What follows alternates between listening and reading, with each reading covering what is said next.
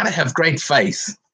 How to, there's a number of times Jesus was impressed with people's faith. And if you want to know, sometimes people think, I could never have great faith. I could never be kind of that person.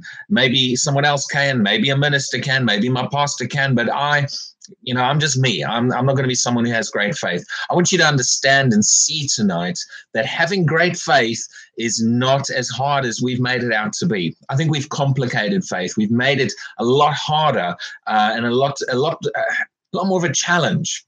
There's a lot of people that are struggling to get a hold of faith, and they're thinking, am I in faith? Is this faith? I remember years ago, a minister that I studied under was looking at the armor of God, where it says, take the shield of faith. And he says this, he says, if we are supposed to take the shield of faith, then we should be able to recognize it. We should be able to know what it is. You're never going to suddenly take something, pick it up, grab it, if you don't even know what it is. And a lot of people are wondering, am I in faith? Is my faith working? And half the time it's because we've complicated faith. The good news is whether you believe it or not, you might not realize it right now, but you can have great faith right now. If you listen and get a hold of what I'm going to show you tonight from the Word of God in this passage about Jesus healing, these cases of healing, you'll realize great faith is not as hard as we might think it is. And to be honest with you, we can all, and we should all, be walking in great faith. I believe that God believes more of us than we believe of ourselves. And you're going to realize this is not as difficult as you think it is. Now, we've been studying the different cases of healing. We started off looking at the cases where people approached Jesus. They came to Jesus. And we've got 2 more of those left, which we'll be looking at this week, next week. And if it overflows into 1 more week after that, we'll do that. And then we're going to be looking at the cases where Jesus went to the sick people. We're going to learn some very powerful other principles from those passages. But the cases we've been studying are the people who came to Jesus, and we've seen that these passages give us a lot more detail about the sick person, what they did, what they said, and how they approached God, and maybe how Jesus had to adjust their approach where necessary. So, and when we look at the other passages where Jesus went to the sick person, you're going to notice they don't put as much emphasis on the sick person. They emphasize other things. So if you want to open your Bibles, and I hope you've got your Bibles with us, I want to encourage you, this is a Bible study. When you join us for these, please look these up in the scriptures. Treat this as a live Bible study, even if you're watching the recordings afterwards. Let's turn to Matthew chapter 8. Matthew chapter 8, we're going to look at the passage of the centurion who came to Jesus. This passage this week and the one we're going to do next week are probably a lot more familiar, but we're still going to learn some very powerful and awesome things out of them. Hello, for when you've just said hello there on the comments, thank you. Now, as I said, we're in Matthew chapter 8. We're going to be looking at the centurion who came to Jesus. And, what we're going to see is in this passage and the one we're going to study next, the final 2 of the people who approached Jesus, Jesus said both of these people had great faith. So I've left these for last. As we've learned the principles of faith, as we've learned the principles of approaching God, we want to now understand what is it going to take to have great faith, the kind of faith that God wants us to have and it believes we can and should be walking in. One of the things you're going to see about these cases is both of these people were Gentiles. The only 2 people that Jesus commented they had great faith were not Jews. I'll say more about that shortly, but that's quite a surprise because, the Jews at the time of Jesus, they were God's covenant people. They were the people who had the word of God. Salvation was not available to anyone else until the cross. And so as Jesus walked this earth, his ministry was to the Jews. These were the people who had the scriptures, they had the law, they had the word of God, they had centuries of history of God working in their nation. As I said, they had a covenant, they had the promise through Abraham. The Jews had all of this, and yet it took 2 Gentiles for Jesus to say they had great faith. Now, the Gentiles, they had no covenant, they had no promise, they had nothing from God guaranteeing anything for them at this stage. That only came later through the cross. And yet, both of these 2 Gentiles were able to receive from Jesus. And despite having no promise, no covenant, nothing. And that's amazing. I just think that's absolutely incredible. We'll say more about that next week as we look at the other one of these. But let's have a look at this in Matthew chapter 8. Matthew chapter 8 and verse 5. Now, this particular passage is covered in two Gospels. It's covered in Matthew and in Luke. I will make some references to Luke's account of it in a moment, because he says some things that Matthew doesn't quite bring in. But Matthew chapter 8, verse 5, we'll read this one step at a time as we study it. So I'm not going to read the whole thing right away. But Matthew 8, verse 5 says, "Now when Jesus had entered Capernaum, a centurion came to him, pleading with him, saying, 'Lord, my servant is lying at home paralyzed, dreadfully tormented.' And Jesus said to him, 'I will come and heal him.'" Now, this is interesting because when you look at it in Matthew, this doesn't quite fit all the different things we've studied so far, because this man's approach to Jesus didn't show any faith yet. Now, faith comes in later. But his request is what I've been referring to as a neutral request. He just says, "My servant is lying at home paralyzed and dreadfully tormented." He doesn't show at this stage any confidence in Jesus. He doesn't show any faith in his words. And yet immediately Jesus said, "I will come and heal him." Now, that might be puzzling initially until we look at this in Luke's gospel, and it starts to add in some other principles that we've not covered yet, and that we'll be covering only properly in a few weeks' time. So I'm going to read this to you out of Luke chapter 7. Luke chapter 7 and verse 7 says this: "Now when he had concluded all his sayings in the hearing of the people, he entered Capernaum. And a certain centurion's servant who was dear to him was sick and ready to die. So when he heard about Jesus, he sent elders of the Jews to Jesus, pleading with him to come and heal his servant." Now, Matthew said the centurion came himself. Luke talks about the fact that he sent people on to request on his behalf. Now, that's not really a contradiction. You see, the message at the end of the day, it was the centurion saying these things. But Luke brings in the fact that he asked the Jews, some of the elders of the Jews, to come to Jesus. And he explains a little bit why later on. But he sent the elders of the Jews to him. It was still him saying the message, "Come and help." Okay?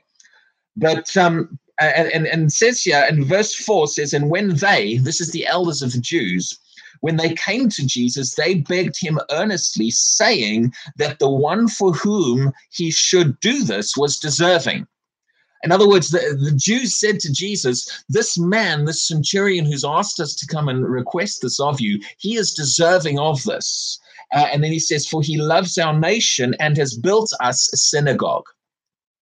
Then it says in verse 6, "Then Jesus went with them." Now, Matthew doesn't bring that part out, and it is an interesting point that I'm not going to properly explain tonight. We'll come back to later on. I'll make this point, though. Out of the cases of the ministry of Jesus, so far I've referenced the fact that they are the people who came to Jesus, and we've been studying those. There are the people that Jesus went to. There's actually a third group as well, and this one falls a little bit under the third group. It's a very small group, but there is a third group of people who were healed under the ministry of Jesus, where the people were healed because of the intercession of other people. In other words, other people made the request on behalf of the sick person. I think there's 3 cases, plus this one borders into that a little bit. So right at the end of all these teachings, we're going to be looking at that third category of praying on behalf of someone else. We'll look at, and there's a third set of principles involved in that. There's a set of principles involved when you approach God. There's a set of principles involved when God approaches you. And there's a separate third category of people of asking on behalf of someone else, what we would call intercession. And it's a smaller category. It's only 3 people. In other words, it's not the way the majority of people are going to be healed. But I'll just advertise now that we're going to be coming to that and studying that. But in fact, it's interesting. Every time that a group of people ask Jesus on behalf of someone else to come and heal. See, Peter's wife's mother-in-law, the disciples asked Jesus to heal her. There was the deaf man with the speech impediment. A group of people brought him and asked on his behalf. Now, that one's interesting because I've had people say to me, how is somebody who's, for example, in a coma. How are they supposed to have faith to receive healing? Well, the answer is in the third category, intercession. God has allowed a category where other people can pray on behalf of the sick person. I've had people say to me, you know, what about a person who can't speak and is deaf? Well, that one's actually in the Bible. You can't speak, so you can't confess faith. You can't hear, so you can't hear the word to build faith. Is there a way for that person to be able to be healed? Yes, there is. See, God's got every base covered. It is possible. There are times when a group asked on behalf of the sick person, and we will study that at a later point. I don't want to get into that tonight, but I just want you to be aware that there is that category, and we will have a look at it. So anyway, the group of Jews asked on behalf of this Roman centurion, and due to their request, and they gave reasons, they backed up reasons, and that's part of it. Why? And you'll even see in the book of Acts, there's a case where a woman was raised from the dead because the people asked Jesus, and they interceded on her behalf, Dorcas. But Jesus came, he said, I'll come and heal him. Now let's go back to Matthew's account, and let's look at what happens next with this man. Matthew chapter 8 again. And verse 7 is the one we read. It says, and Jesus said to him, I will come and heal him. Verse 8 says, the centurion answered and said, Lord, I am not worthy that you should come under my roof, but only speak a word and my servant will be healed. For I also am a man under authority, having soldiers under me. And I say to this one, go, and he goes, and to another, come, and he comes, and to my servant, do this, and he does it. Now, we'll study what the centurion said a little bit later tonight. But first, I want to see Jesus' response and what Jesus said here. Verse 10 says this, when Jesus heard it, when Jesus heard what this man said about, I'm not worthy, you should come under my roof, just speak a word, and my servant will be healed. When Jesus heard it, see, this is where faith suddenly got involved in what the centurion said at this stage. When Jesus heard it, he marveled. He marveled. Marveled means almost, wow, that's impressive. You see, something about this man impressed Jesus. To marvel is to go, wow, that is amazing. And Jesus marveled at this man. Now, not many things in the Gospels caused Jesus to be amazed and marveled. Every time he marveled, it was either because of great faith or because of unbelief. There's nothing else that the Bible says he was like, wow. Jesus didn't look at the woman caught in adultery and go, wow, that's a bad sin. It doesn't say he marveled at how bad her sin was. But over and over, you see Jesus marveled at faith or he marveled at unbelief. He was amazed when people were in unbelief. And so he's impressed with this man. Jesus, this is a positive marveling. He is impressed with this man. And that's why one of the things I want to talk to today is almost, we could say, how to impress God with great faith. You want to impress God with your faith. You want God to be marveled and go, wow, that's incredible faith. This, he marveled. Jesus marveled and said to those who followed. He didn't say this to the man or to the man's representatives. He said this to the crowd who was with him, the people who were following him. And I'll say something about that in just a moment. He marveled and said to those who followed, assuredly, I say to you, I have not found such great faith, not even in Israel. And then it basically, some other things happen. And in verse 13, it says, then Jesus said to the centurion, go your way, and as you have believed, there's faith again. In other words, according to your faith, that's what Jesus said to the blind man, according to your faith, be it unto you. Here he says, as you have believed, so let it be done for you. So Jesus shows that this man received according to that faith. And it says, and his servant was healed that same hour. Didn't take days, months, years, or decades. It happened right away. But first of all, I just want to look at Jesus' reaction. It's quite interesting here because Jesus is marveled. He's amazed at this man's faith. He's impressed. And Jesus, he turns to the crowd. Now, you've got to realize this man was a Gentile, as I said. He had no covenant. He had no promise. He didn't have the word of God. He didn't have the sacrifices. He didn't have the Day of Atonement. He didn't have the temple, the tabernacle. He didn't have Abraham as his father. He had nothing, none of the basis of relationship with God in the Old Testament. This man had none of it. And yet he was able to impress Jesus with faith to a level that no one else was able to. That is impressive. And Jesus turns to the crowd. He turns to the other people and he says, I have not found such great faith, not even in Israel. Now, when he said not even in Israel, that was the people he was talking to. In other words, he's saying, I've not seen that kind of faith amongst any of you. Now, there's a rebuke in that. He's telling them off. He's not just saying to the centurion, wow, I'm impressed with your faith. He's saying to the other people, I have not found that kind of faith amongst you. And I believe there's a rebuke in that, because Jesus should have found that kind of faith amongst all of them. This is the group of people. Israel, as I've said, Israel were the ones who had the word of God. They had the scriptures. They went to synagogue all the time. I had someone ask me about 2 weeks ago, how did the woman with the issue of blood know that touching Jesus' garment was coming into contact with his anointing? Did God give that a revelation to her? And I said to him, no. I said, everybody, all the Jews in Jesus' time were word people. They went to the synagogue. Due to their captivity in Babylon 400 years before, studying the scriptures had become part of Jewish culture. Before that, they had always slipped back into idolatry. They had become a people who spent time in the word. Going to the synagogue, knowing the scriptures was part of Jewish culture by Jesus' time. Every Jew would have known the Old Testament and the different passages and different things going on. The woman with the issue of blood knew that the Jesus garment represented the anointing, because she would have known about Elijah and Elisha and the prophet's mantle.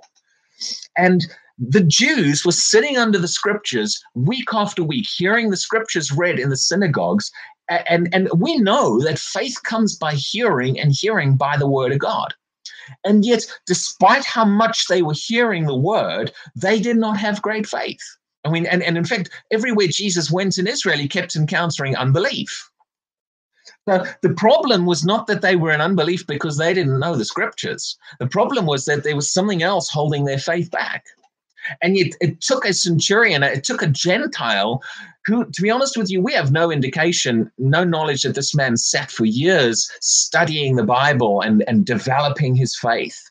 See, there's a lot of Christians these days that want, I want to get a hold of great faith. So I've got to, maybe it'll take me 20 years to study the word so to get my faith great. You need to understand this. It's not how long you spend in the word that's going to determine whether you have great faith. It's how receptive your heart is to that word. It's the meekness by which you receive the word. It's the attitude by which you receive the word. You can get great faith in one hearing of the word of God if your heart's right for it. Every one of you listening right now, from today forward, can have great faith. You can make a decision that I'm going to act in accordance with faith every day, every prayer, all the time. And you could walk in great faith. See, but Jesus rebuked the Israelites. He said, I've not found this kind of faith amongst you. Now, I really would hate for God to say that about us as the church. It's all good and well to point a finger at Israel through the wilderness, Israel this and Israel that in the Old Testament, all the bad things they did. Those things are in the Bible as an example to us. And a lot of the time, the church is in these kind of situations. The church is not necessarily at the level of faith that God expects. There's a scripture in Hebrews which says, Hebrews 5 says, for when for the time you ought to be teachers, you have need that one teach you again. And what God is saying in that passage is you should be further along than you are. I believe that every one of us, God looks at us and says, you really could be a lot further along in your faith life.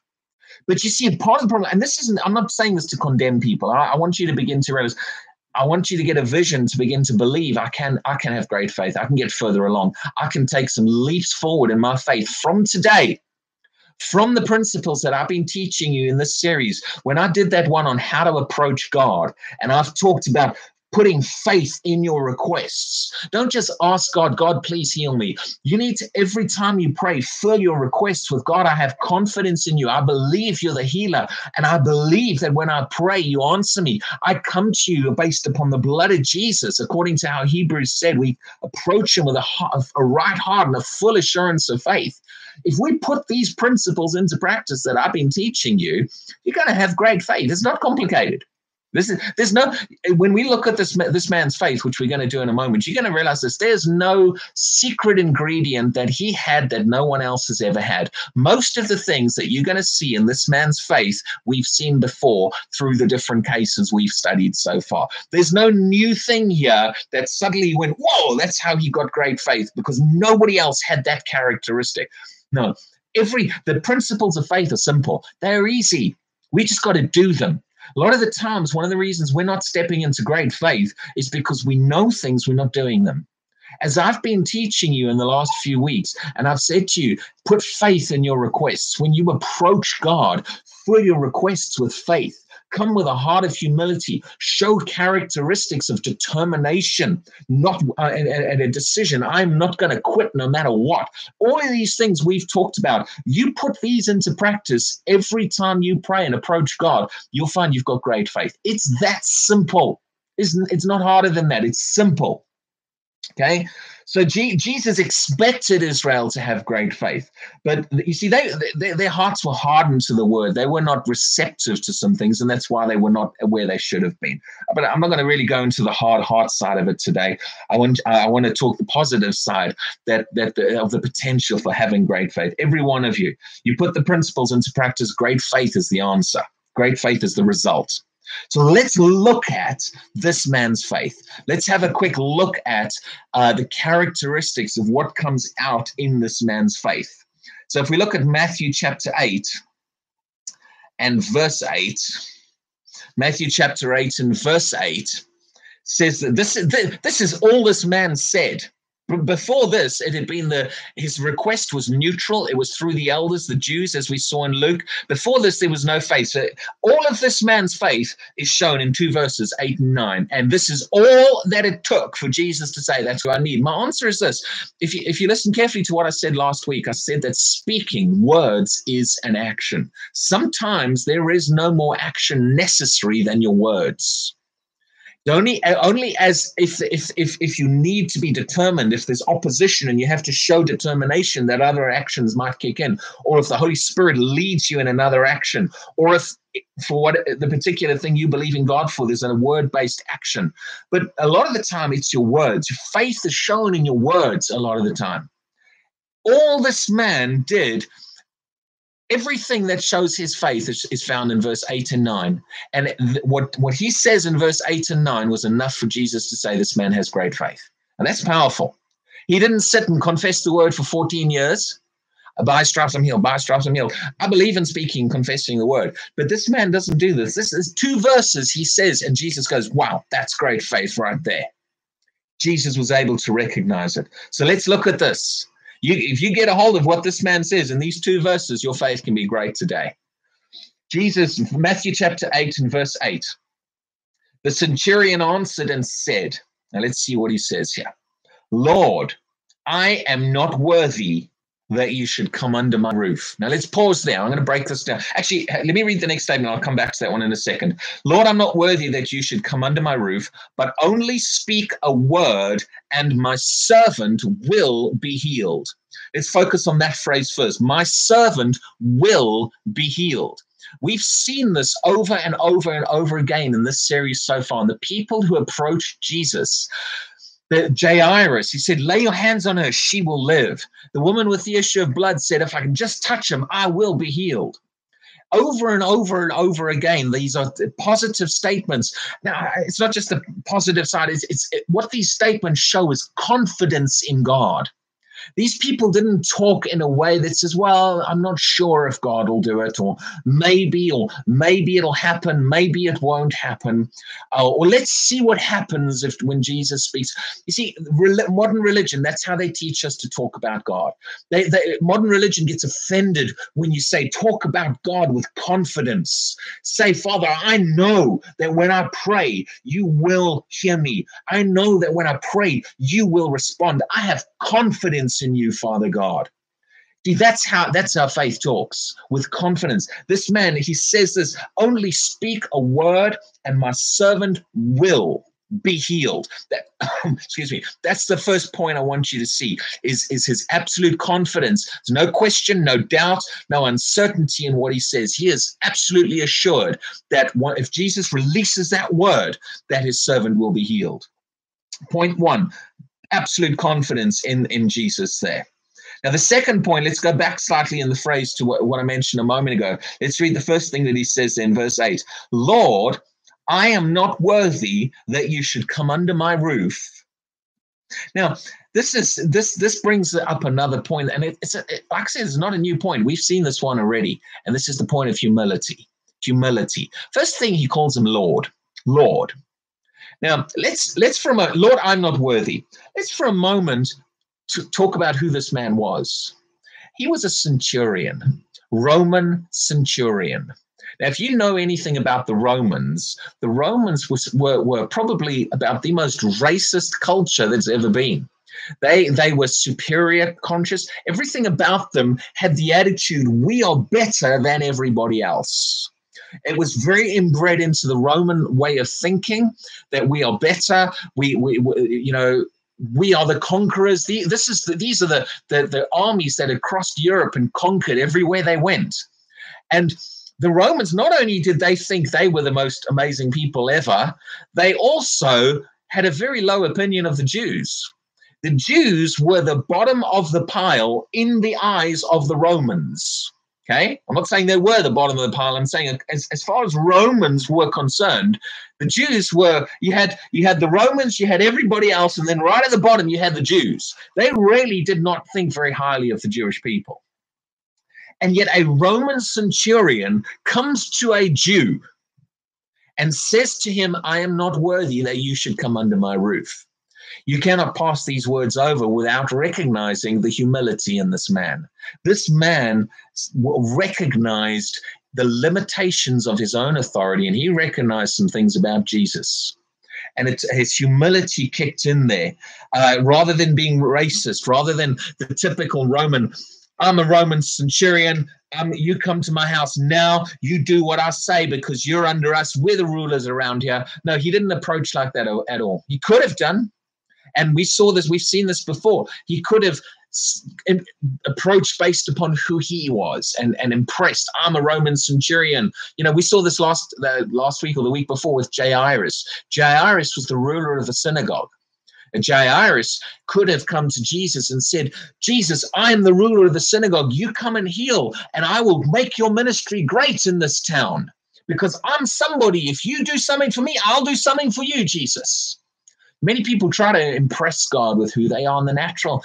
God's not impressed. He's not the least bit impressed whatsoever. It doesn't make any difference to God whether you sleep on the street or whether you sleep on a bed made out of pure gold, platinum, and diamonds and silk sheets. It really makes no difference to God. God's not impressed in the least bit. The only thing that God matters to God is approaching him with a humble heart, a right, pure heart, and faith. God doesn't matter. It doesn't matter. It doesn't care what you've achieved in the natural, how rich you are, how poor you are, your education, your social status. It means nothing. And I'm going to say this again because I want these principles to really get into you as we come to the end of the people who approach Jesus, that what matters to God is faith. And we've mentioned this before. I call faith the great equalizer. Faith puts everybody on an equal standing with God. Doesn't matter your social status, your education. Doesn't matter if you're illiterate. Doesn't matter if you were born on whatever the wrong side of town. There is no wrong side of town in God's eyes. Everybody starts on the same potential and the same level. The only problem comes when people try to rely on who they are in the natural. to get them status with God. There is only one factor by which we approach God, and that is saying, God, I can't do this myself, which is why I'm dependent upon the blood of Jesus. I come to you by the blood of Jesus. I come to you based upon who Jesus is, what Jesus did, not based upon me and what I've done and who I am. Doesn't matter who I am. Doesn't matter whether I think I've sinned lots this week or whether I haven't done any sin whatsoever. See, Jesus told a passage about a Pharisee and a man who went to the synagogue to pray. And the Pharisee, it says I think it's in Luke 18. The Pharisee says, I thank God I'm not like this man over here. I pay tithes and I come to temple and I do this. And he went on and on about me and what I do. And then the other man just hung his head low and he said, God, I'm not worthy. I just don't deserve this. And he didn't rely on who he was. And Jesus said this, that man, not the Pharisee, went home justified before God. Many people want to rely on how good they are, how impressive they are. And when it comes to healing, people say, well, God should heal me because I go to church 3 times a week. No, you got it wrong. God doesn't heal you because you went to church 3 times a week. Okay? God heals you because of the cross and your confidence in Jesus. People say, I don't understand why that person wasn't healed because, they pray every day. They read their Bibles. They do so many things in church. They volunteer. I don't understand why they didn't get their prayers answered. Because those are not the things that get your prayers answered. What gets your prayers answered is faith. Faith, confidence in God. So this man did not come and say, look at me and who I am. You do this for me. I'm a Roman centurion. I could introduce you to Caesar or whatever. No, none of that. Okay? We need to get this out of our mentality. You don't ever say to God, Lord, you should heal me because I go to church every week. You should heal me because I pray. Or God, you should No, don't even have that attitude. Built into us needs to be the heart attitude of everything God does for me is by his grace and by his mercy. And it's not because of me and who I am and what I've done, what I've achieved, or who I am in the natural. It's all because of Jesus. See, that is a humility of heart. What you see in this Roman centurion, not only is there confidence in Jesus, there is humility. He had an absolute humility, a humble heart, contrary to everything else about what was normally expected of Roman centurions. His humility of heart got Jesus' attention. The fact that he said, Lord, I'm not even worthy that you should come under my roof. Most centurions probably would have said, you're not worthy to come to my house. This man said the other thing. He said, I'm not worthy for you to come to my house, Lord. Okay? So humility here in this man. This is what it's going to take to have great faith. If you look at this, you can see this is not as complicated as we think it is. This is simple. Every principle in this passage we've talked about to some degree in this series so far. Absolute confidence in Jesus. Speak the word, she will be healed. Lord, I am not worthy. I don't come based upon me. For us today as Christians, that would be us saying, I come by the blood of Jesus. I come into your presence, Father. See, this is how I pray. I'm learning to do this more and more. When I pray, I start off and I say, Father, I come to you based upon Jesus. I come to you by the blood. I come to you through what Jesus did, through his flesh, through the broken body and the blood shed on the cross. Every time I pray, I'm learning to do this more and more. Father, I don't come relying upon who I am. I don't come because I've done anything great this week. I don't come because I've impressed you this week. I come because of Jesus. And I humble myself before you now. And if that means you get on your knees, you get on your knees.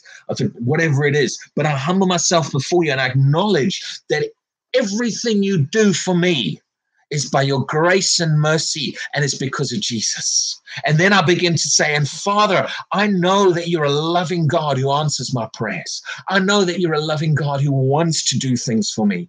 And I have confidence in you. I believe your word. I believe that you are God, the giver. I believe that you are God, the healer. You want to answer my prayer. Right there. Those are the things that are involved in great faith. These are the first 2 characteristics we've seen in this man. You want great faith, do that every time you pray. Start to make that the way you approach God and pray. You'll start to impress God, because not a lot of people do it like that.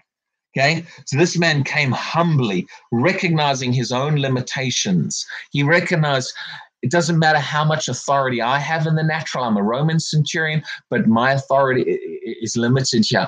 It's based upon Jesus. I do that when I teach as well. Help some of you here with different things. Do this in every area of your life. Some of the Bible school students that I've taught to, listening to these, might have heard me say this before, but I've learned that when I every time I teach, and I'm stirring myself up on this again. I used to do this so much when I first started preaching and teaching the word, but I'm doing it even more. Before I preach, before I teach, and I do this before these live sessions as well, I say to God, Father God, I'm not a great impressive teacher in my own abilities. It's not, I've taught for 20 years, I've preached, but that's not what makes me a great teacher. The only thing that makes me a great teacher is the fact that you have given me a gift and a grace. It's because of you. Do that. Learn to do that with every area of your life. That humility of heart is such a powerful characteristic of great faith. You'll see this next time in the passage we look at, and the next time you'll see humility again. Every time, humility is a major factor in great faith. Now let's look at the next thing here with this man. So we've seen, first of all, he showed absolute confidence. He showed humility. He humbled himself. He didn't come depending upon who he was, but he came depending upon the fact that, Lord, I'm just relying on you. Let's look at the next part of this here. I'm just scrolling this down. Matthew chapter 8, verse 8 and 9. Let's read this again. The centurion answered and said, Lord, I am not worthy that you should come under my roof. That's the humility we've just talked about. But only speak a word, and my servant will be healed. There's the will be healed, that confidence. But notice this one, only speak a word.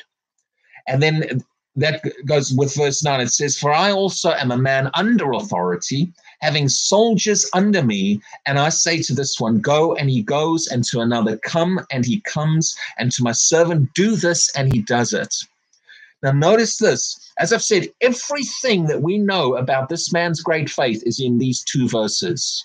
There's nothing else in the passage that shows this man's faith. And right after this, Jesus said, that's great faith right there. So if you want to know what great faith is, we look in these two verses and to see what comes out. We've seen humility, we've seen confidence in Jesus. But now the next thing he says is only speak a word. Now remember, way back earlier on in our studies, we looked at the nobleman. Remember, the nobleman came to Jesus desperate for, his eyes were focused on the crisis. And Jesus talked to him about, unless you people see signs and wonders, you'll by no means believe. And then the man didn't quite get it. And then Jesus spoke a word. See, the man had said, Jesus, come with me. And Jesus said, no, I'm not, well, he didn't say this, but I'm not going with you. But what I will do is I'm going to speak. And he spoke a word. And it says the man believed that word. Absolute confidence in the word, confidence in the power and authority of the word of God. This is what's going to take to get great faith. This centurion, nobody taught the centurion the power of the spoken word and the power of God saying something. See, many times people struggle to receive from God. They don't have the confidence in how powerful a spoken word is. I remember one of my Bible school instructors many years ago when I was at Bible school said this. He says that most people struggle to receive healing by the spoken word. Most people receive healing a lot easier by the laying on of hands. Now, the laying on of hands is a legitimate method that God heals people by. But you see, most people cannot quite connect in their mind and in their heart that when you say, be healed in Jesus' name, that is enough. Most people think, when a hand is laid on and that's when the power goes in. And as a church, we rely a lot on that method, but not a lot of people have much confidence in the power of God saying something and that being enough. And the reason I believe we struggle with that is because we don't really have a lot of confidence in the word of God. We say we do, But over and over in the Word of God, when God in Genesis, when God created this world, He said, "Let there be light." That was enough. His Word brought that into existence. Hebrews 11 talks about, by faith we understand that the worlds were framed by the Word of God. The spoken Word of God carries power. See, when the angel came to Mary and said to her, "You're going to have a child," and Mary basically said, look, she wasn't doubting. She was just curious. How is it going to happen? She says, "I don't have a man. I'm a virgin. How am I going to have a baby?" Now, there was no doubt in her question. She was curious. She just wanted to know, how's that going to happen? And the angel, if you really look at the angel's answer and you study the original Greek, I'll summarize it. The angel basically said this: "You're going to have a baby because God said you're going to have a baby." That's basically what the angel said. Nothing's impossible for God, and every word of God contains within itself the power to fulfill itself. When God's word is spoken, there's enough power in that spoken word to creatively change situations, to put a baby in a virgin's womb, to bring light to the universe, and you look at the ministry of Jesus. Jesus used words. Everywhere he went, there is power and authority in words. Now, great faith has confidence in that power and authority of the word of God and the spoken word. This is another thing. This man showed, only speak a word. That's all I need. I don't need you to come and do some great thing. I don't need you to come all the way to my house, lay hands on her, and do some external demonstration. This man had enough confidence in the power of the spoken word to believe that that would be enough to get his result. Jesus wasn't even next to the sick servant. He wasn't at the house yet. This servant knew that all Jesus had to do was say that word. I remember years ago, I was ministering in a church. I was preaching. It was quite a religious church. And to be honest with you, they weren't that receptive to what I taught on. I taught on God's a good God, and they got quite offended at that. I've always thought, what did you want me to say? God's a bad God? I didn't really know what they expected me to say, but they didn't like me teaching on the fact that God's a good God. And I never got invited back to that church. Bless them. But I remember at the end of the service, toward the end of the service, I was finishing teaching, and all the elders of the church were sitting, looking at me, very angry for how dare I preach that church. I actually had a woman pastor once storm up to me after the service and say right in front of her whole crowd, "How dare you preach that in my church?"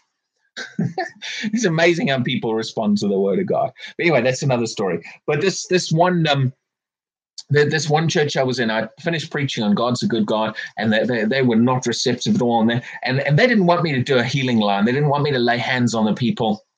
And I thought quickly, you know what, I'm not coming. They're not going to invite me back here. And I just want to minister. So I just, before they could do anything, I just said, "Is there anyone here who wants me to pray for you?" Now, I knew I couldn't bring them up the front. I couldn't lay hands. In fact, they had said to me, "We don't do that in this church." So this woman at the back stuck her hand up. And she wanted, I didn't even know what it was she wanted, because I had asked anyone for healing. And as she stuck her hand up, before anyone could stop the thing, I just turned to her and I said, "In the name of Jesus, be healed." And I closed the service. I didn't say anything else, didn't do anything else whatsoever. And closed the service, came down, and this woman came running up to me afterwards, and she said, "When you said that," and we were opposite sides of the church. She said, "It's like you said that, something hit me so hard and just went straight through me." She said, "I felt the power of God." She said, "I didn't even know there was such a thing. I've never heard of this in church before." Okay, and the power of God hit her with that spoken word. See, we need to have confidence. This centurion had confidence in the spoken word. Now, you look at the ministry of Jesus, how Jesus used words. Everywhere Jesus went, when the storm came up, he rebuked the storm. What does it mean to rebuke the storm? It doesn't say he spoke to God about the storm. It says he rebuked the storm. "Storm, I rebuke you." Okay? And other situations, he rebuked demons. And there's times with Peter's wife's mother-in-law, which we'll look at later on, it says he rebuked the fever. To rebuke, as was spoken, he spoke to that fever, and the power of his words. The fig tree, over and over. You see, Jesus, one day he came and he saw a fig tree. Fig tree didn't have figs on, and he just spoke to, no man's ever going to eat fruit of you ever again. Just said it, and he walked off. He didn't spend 4 hours praying by the fig tree that it wouldn't produce fruit anymore. He spoke that word, and he walked off, and he had confidence in what he said. And then the next day, when him and his disciples came back past the tree, that tree was dying. It was visibly dead. And the disciples were like, whoa, look, Jesus, the tree you spoke to is dying. And that's where Jesus then turned around and spoke to them and said to them, yes, and you can do what was done to this fig tree. And not only that, he said, if you speak to that mountain will move. You say to that mountain. And he taught them about the power and authority of words. Okay. And so, I didn't think this Roman centurion, anyone had taught him about the spiritual power of authority of words, but he was a military man. He knew the power of command. And his confidence in the power of command comes out as part of the characteristics of his great faith.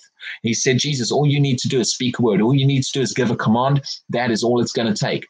In that, he is saying, I recognize, Jesus, you have authority over sickness. I recognize that you are Lord and you have authority in the realm of the Spirit to say things, and they'll be obeyed. See, he showed confidence. And he did this. He says, in verse 9, I also am a man under authority, having soldiers under me. And I say to this one, go, and he goes, and to another, come, and he comes. And to my servant, do this, and he does it. See, this man was a military man. I find it amazing that it took a military man to understand great faith. Because what do people in the military know? The people in the military know the power of a command. I don't know if any of you have ever been in the army or something. I mean, I remember going to cadets at school. But what I know about the army is you do as you're told.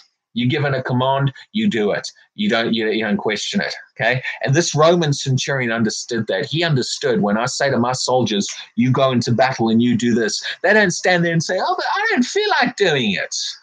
Okay, he understood that when the drill sergeant comes in the morning and at 5 a.m. and says, everybody wake up, you get out of bed, that some of them don't roll over and pull their pillow over there and say, I don't feel like going out of bed. I want to sleep here for another hour. I'll join you guys later.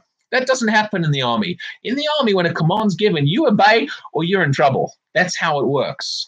This man understood command. He knew the power and authority of a command, and because he had absolute confidence in that, when he said to Jesus, I know that the same authority I have as a military man to give a command and it will be obeyed. The people under me, when I say to them, you run into battle, if I say to them, you guys are on the front line, you run into battle headlong, and if you die tough. You are the front line, and this is what I want you to do.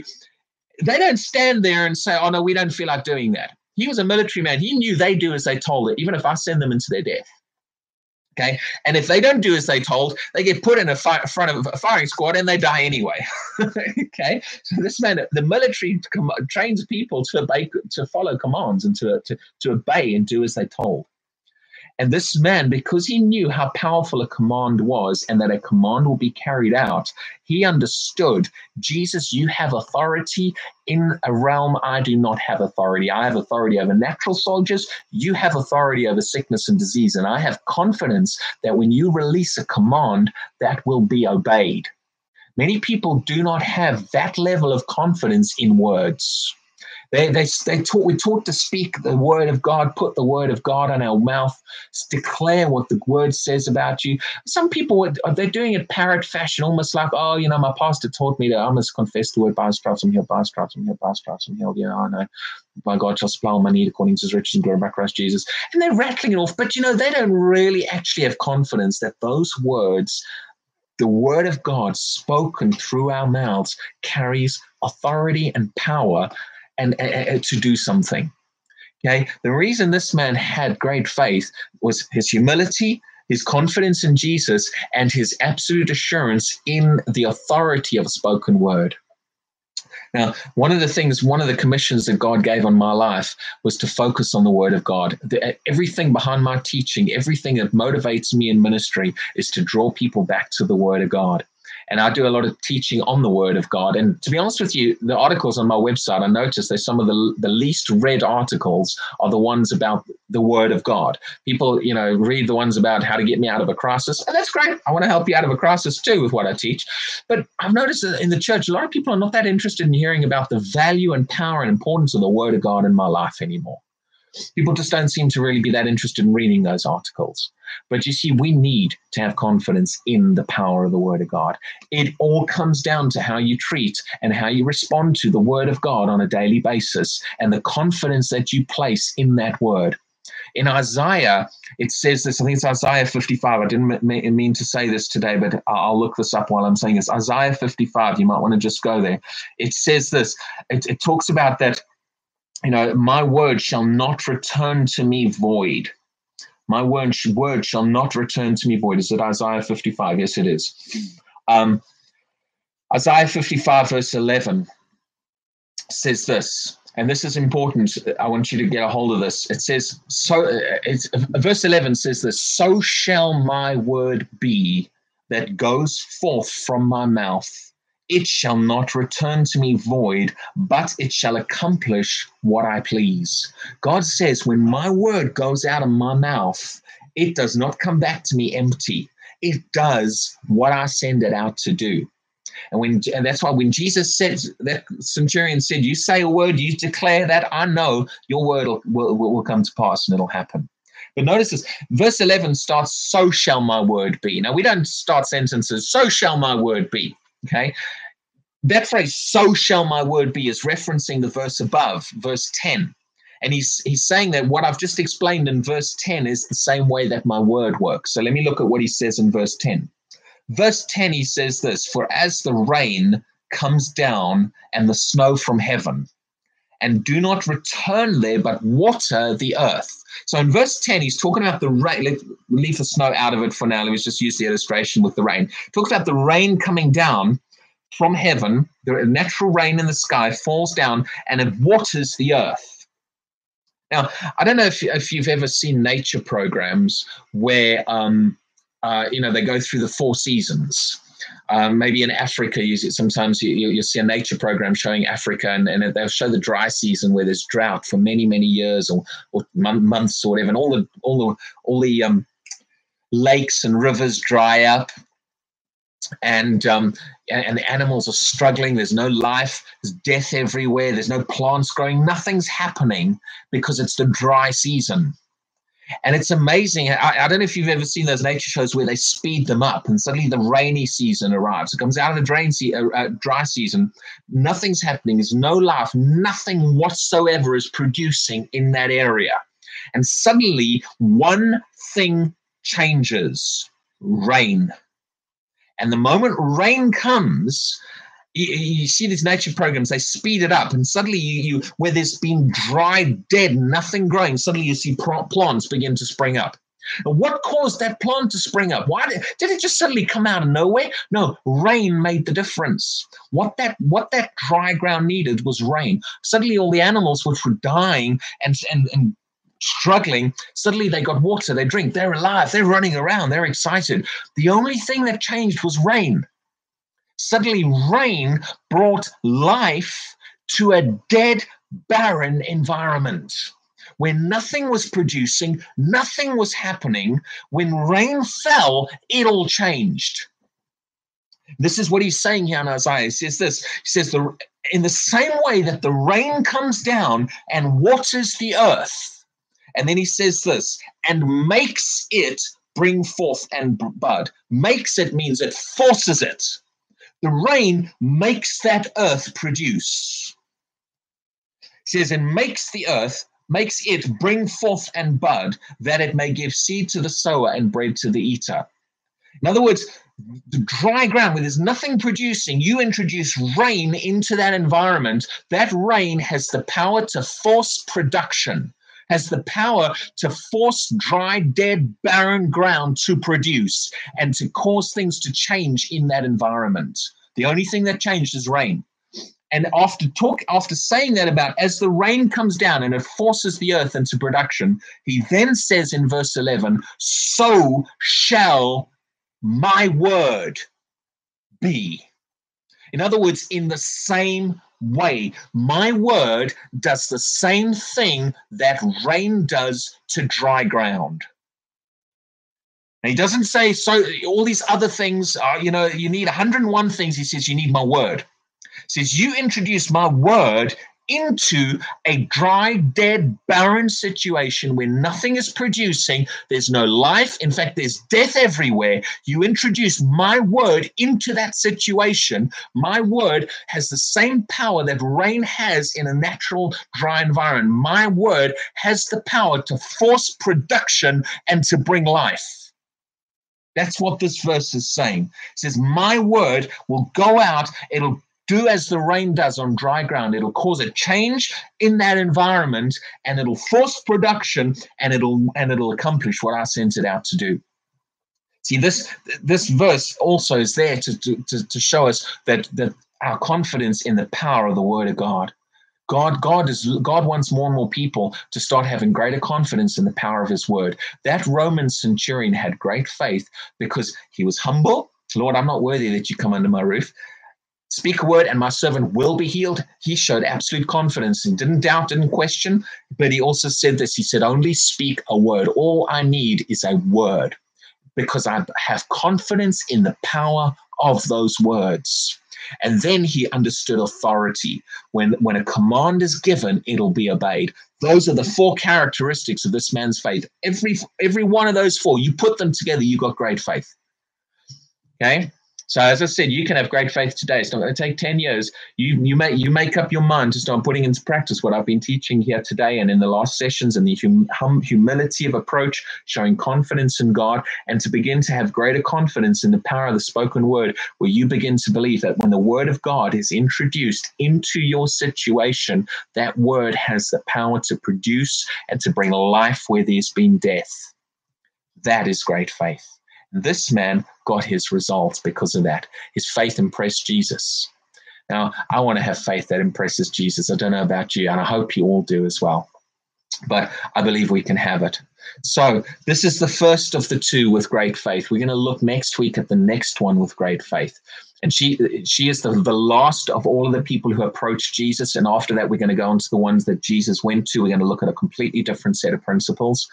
But I really hope that as you've seen, all of these teachings so far are building a picture.